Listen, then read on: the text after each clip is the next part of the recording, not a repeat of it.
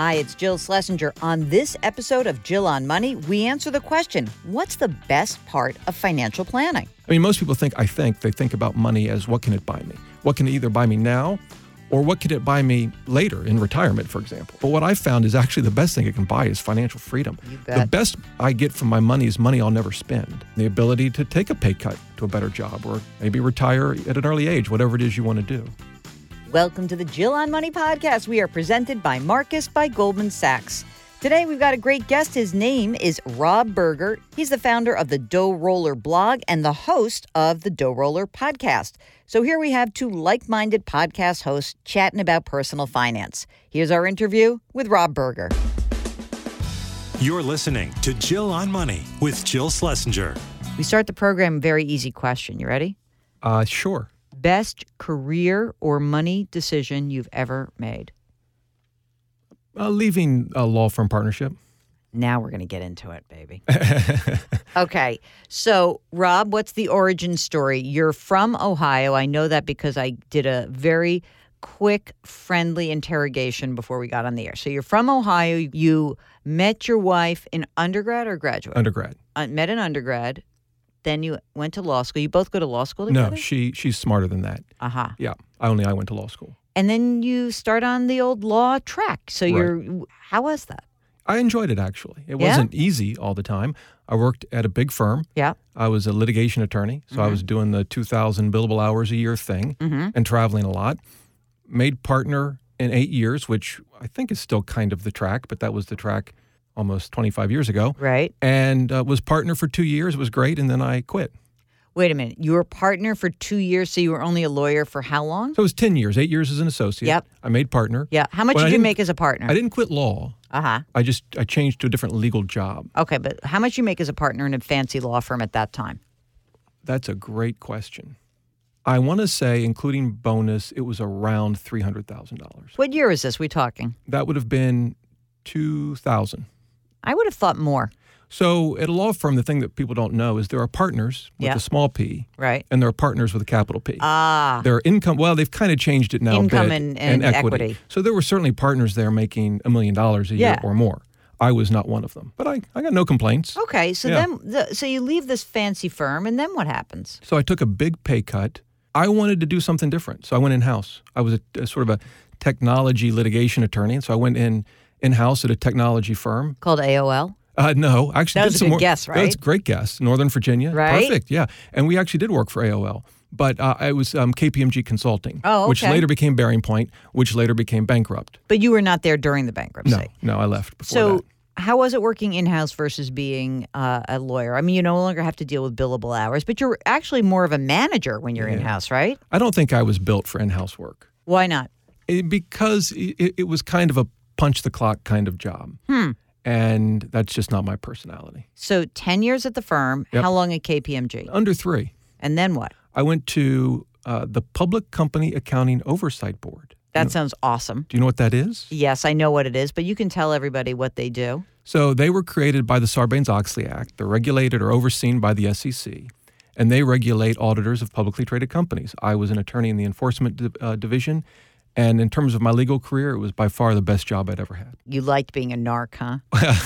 Wow. No, I like hearing from them. Okay. Yes. I got you. Yeah. No, it was a great job. The people were terrific, loved it. 10 years in the law firm, 3 years at KPMG. Right. Now you're... Yep, 6 years at the PCAOB. And then? I went back to Winston & Strawn. I just switched sides. I started defending the auditors that I was going after.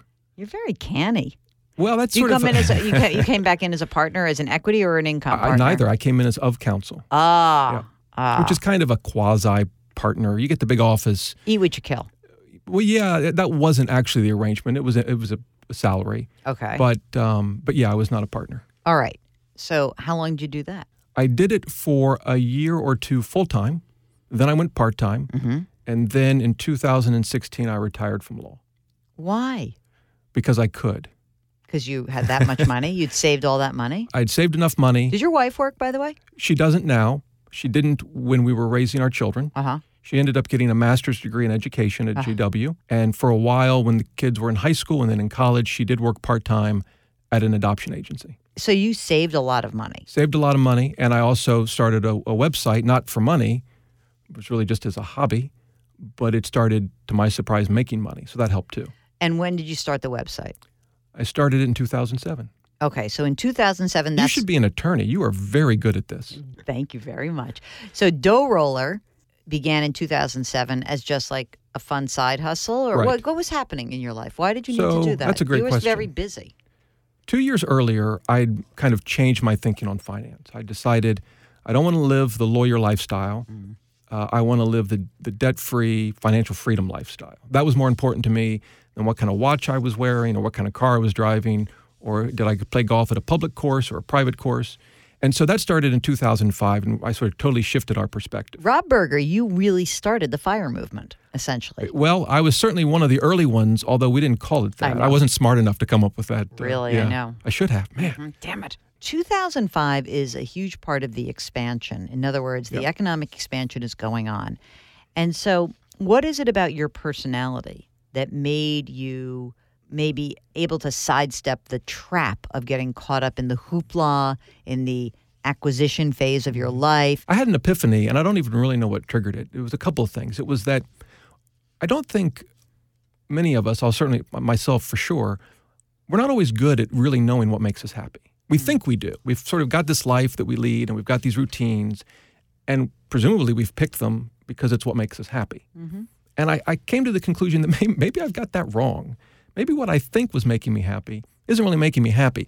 And the second epiphany was I have far more control over what makes me happy than I think I believed before that.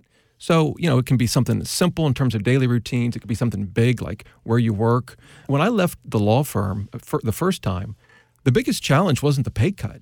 It was that the ego challenge. I'm no longer a partner at a big firm at the big office. I'm some in-house counsel in a tiny office with no window. But then what I found out was, it turns out that big office with the window didn't really make me happy. It was just a big office, a.k.a. a cell, and you were trapped in it. It was a nice cell. Very nice jail cell. Exactly. So all of that kind of came together in 2005, and I started making some changes. Now it's 2007. Talk about establishing Dough Roller and what prompted you to do that. Yeah, so I told my wife I'm bored with practicing law. Even though I loved the job, it's kind of tedious.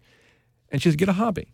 So I decided to become a woodworker. What did you make? I made a workbench. Oh, my I've since gosh. given it away. But it was, I You were gotta pretty tell good? you, not really. But it didn't fall apart. Mark's father is quite excellent. I went into his apartment. I'm like, that's such a nice bench. He goes, oh, my father made it. I'm like, yeah. oh, man, that's nice. That was definitely not me. Okay, So I'm doing this, and I thought I need tools. That's the best part about being a woodworker. So I'm searching the internet for a table saw, and I stumble across a personal finance blog. And it was the first time I'd seen a website that I identified as something that just one person was doing Okay. and telling their story. And I thought, that's what I need. I don't need to lose a hand or a finger with a table saw. I need to start a personal. I love technology. I was doing a lot of technology litigation, and I'd become sort of a personal finance nerd. This is perfect. So I gave up on the woodworking fame and fortune. Yeah. And started Dough Roller. And what about this world of personal finance just hooked you in? Well, I love the numbers part of it. I'm sort of a numbers guy, so I love the numbers, and I like the freedom, if we know what we're doing with our money, the freedom that it buys us. I mean, most people think about money as what can it buy me? What can it either buy me now, or what could it buy me later in retirement, for example? It's always you're going to spend it. That's what the purpose of money is. But what I found is actually the best thing it can buy is financial freedom. You bet. The best I get from my money is money I'll never spend. Hopefully, I won't spend it. Peace of mind. Yeah, and the ability to take a pay cut to a better job or to eventually maybe retire at an early age, whatever it is you want to do. So you're doing this website. Yeah. It's 2005, 6, 7. 7. Yeah. All right. It's 7. Yep.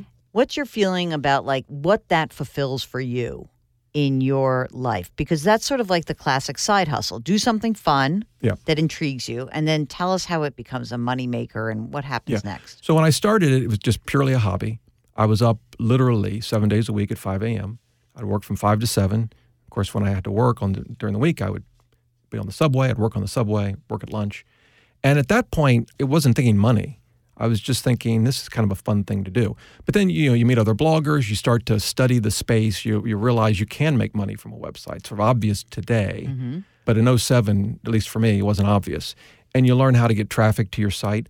And, you start making some money, and it's literally maybe $1 a day. I mean, it's, you're not making anything.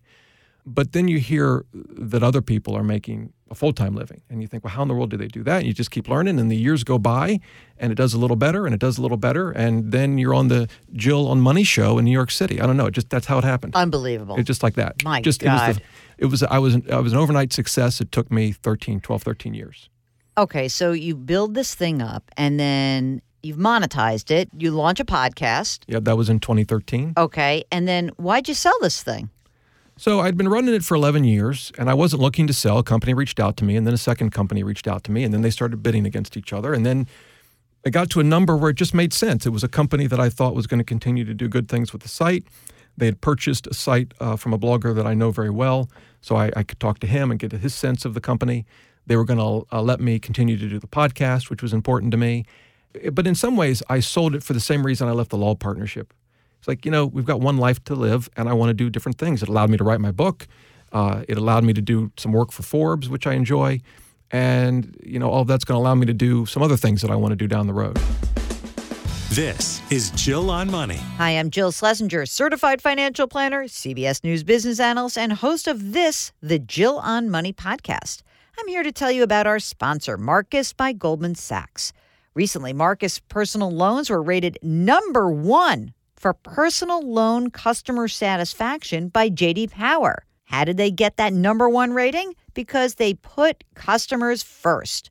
With a Marcus personal loan, you can choose your loan amount, your monthly payment, and payment date. Also, there are no fees. That means no worrying about late fees or sign-up fees. Even better, their loan specialists are available to help you on the phone. If you're looking to consolidate high-interest debt, pay off credit cards, or make a major purchase, check out Marcus by Goldman Sachs. Go to marcus.com/Jill. You can money. For J.D. Power 2019 award information, go to jdpower.com/awards. And now back to our interview with Rob Berger. What about investing is exciting to you? What kind of investing do you recommend for your listeners and readers? So I'm very much an index fund, low fee, more or less what I follow. About 15% of my personal portfolio is in individual stocks. Really? And why is that? Because I don't know what I'm doing, and I made that decision. No, I enjoy. So it's not a big portfolio. It's only a handful of stocks, and I enjoy following the companies. I bought Berkshire years ago for the main reason I wanted to go to the Berkshire Hathaway meeting before Warren and Charlie retired. Well, I was going to say retired, but yes, die. Yeah. And I took my family, and we've gone a couple of times. A wonderful experience. Okay. And I think I have the temperament to invest in individual stocks, and all I mean by that is I look at fundamentals. I'm not looking at technical analysis. And I am fine holding it for a very long time, notwithstanding a lot of price fluctuation. But you do think index funds are the best way to go for the vast majority of people, including myself. Again, 85% of our portfolio is in index funds. How do you pick your individual stocks? I'm basically a value investor, and I'm looking for companies that I think would be doing just well 10 years from now or 20 years from now, which is a very hard thing to do, but it keeps me away from the IPOs, the high-tech, fast flyers kind of companies. I'm looking for well-established companies. So I invested in Apple years ago before they split when they had I'll use air quotes, a bad quarter. Yeah. And it freaked everyone out, and their stock went from 700 to like 3-something. To me, that's an easy decision. Is that the best stock you've bought in terms of performance? Probably. I bought a couple of banks a little over a year ago that have done well. And that was mainly, they're selling at or below book value. They're paying a good dividend. The banks have never been healthier than they are now. So it just seemed like a good long-term investment. And they've had their ups and downs, but they're doing pretty well. So what is it that you think is intriguing by this personal finance thing? Are you just an altruistic dude? I mean, you want to help people out? Or is it that you feel like you have a different kind of a voice? So it's a couple of things. Certainly, I do want to help people, and that was the podcast. It was something that I really didn't monetize. I don't own it now, but I still produce the show. And it was where I really got to connect with people. The blog, you didn't really connect. Occasionally you get an email, but it was the podcast where I really connected with folks. And I go to conferences now, and they come to the conferences, and I get to meet them. And we have meetups from time to time. So I enjoy that very much. But I also love the idea of trying to build a business. So in that sense, it's about me, I guess, if you will. It's trying to cover both bases, help people with a business that can sustain you. So what do you sense is the big challenge out there? Give me a few of the hot topics that your listeners are asking you about. Yeah. So one of them is financial priorities. How do you figure out, do I pay off my student loans as fast as I can? What about the credit card debt I have? Do I invest? Figuring out where their next dollar should go is a big issue. And it comes up, should I pay my mortgage off early? I mean, it comes up in countless ways. So that's one big topic that I hear a lot. The other one on investing, people, when I start to talk about expense ratios, like I'll ask someone, so do you invest in your 401k? Sure do. What do you invest in? I'm not really sure. There's a couple mutual funds. What do they cost? What do you mean? You have that kind of conversation. And then when you show them, even 25 basis points over a lifetime of investing is a huge number. You could be talking hundreds of thousands of dollars, certainly at 50 basis points or 1%. That's eye-opening for most people. And that's one of the things we talk about on the podcast and I talk about in the book. And then compounding. I mean, people conceptually kind of think, I get compounding at some level. They understand interest on interest. But when you start to actually dive into the numbers, you're going to save $200 a month. That's great. Do you have any idea what would happen if you save $225 instead over a lifetime? Would that make a big difference? Our minds, mine included, we can't grasp the power of compounding because it starts to snowball in ways that it's unpredictable. Well, it's predictable, but our minds just don't seem to grasp that. Yeah, it's sort of like a 3D concept, and we are somewhat more linear in our thinking, many of us. Yeah. So what is it about personal finance that's hard for you? Like, what are the topics that you're like, I don't get that, or I'd like to know more about blank. What are those? There are certain topics that I more or less avoid. Like? Complex insurance products. I mean, I know enough to know that for the vast majority of people, there may be some exceptions. You should stay away from them. And I've literally gotten the contracts, and dense as they are, and lawyer as I am, and I start to read them. And I think there's no one on earth that understands this thing. Agreed. So, but I don't feel a need to dive in and truly understand complex insurance products. I know enough to know the kinds of decisions we should be making. Mm-hmm. I stay away from that.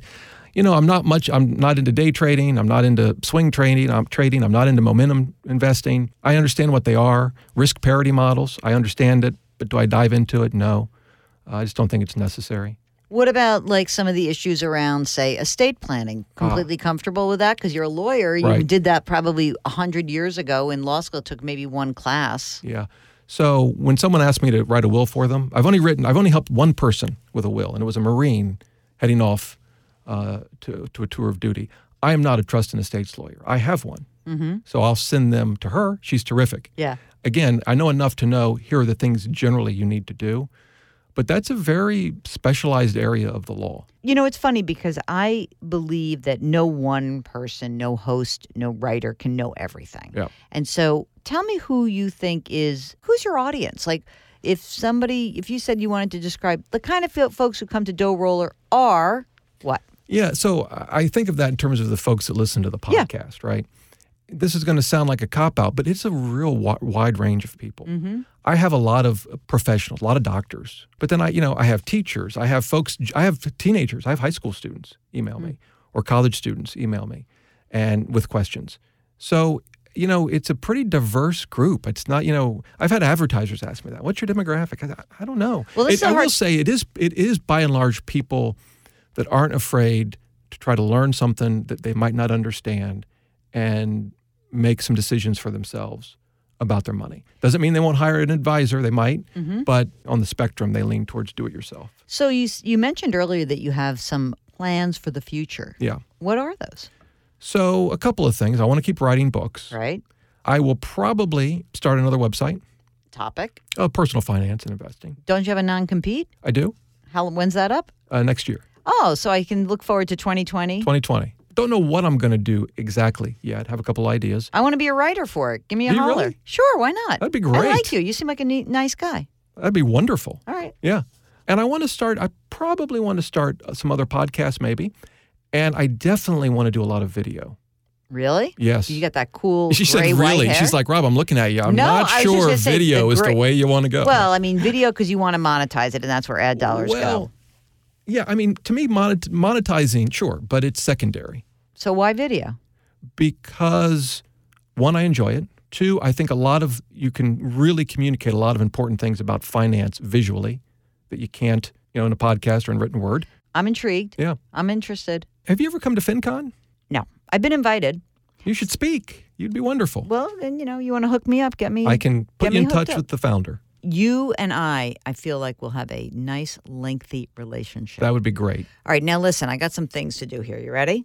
I guess so. Before we let you go, Rob Berger, remember the book is called Retire Before Mom and Dad, The Simple Numbers Behind a Lifetime of Financial Freedom. Who publishes this? I did.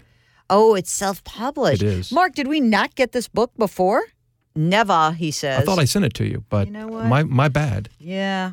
I guess I wanted to keep you in suspense. I'm sorry. It's all right. Before we go, we started the podcast with a question, your best career or money decision. What's the worst? There were a couple, but I would say joining the country club was probably the worst financial decision I made. That was just stupid.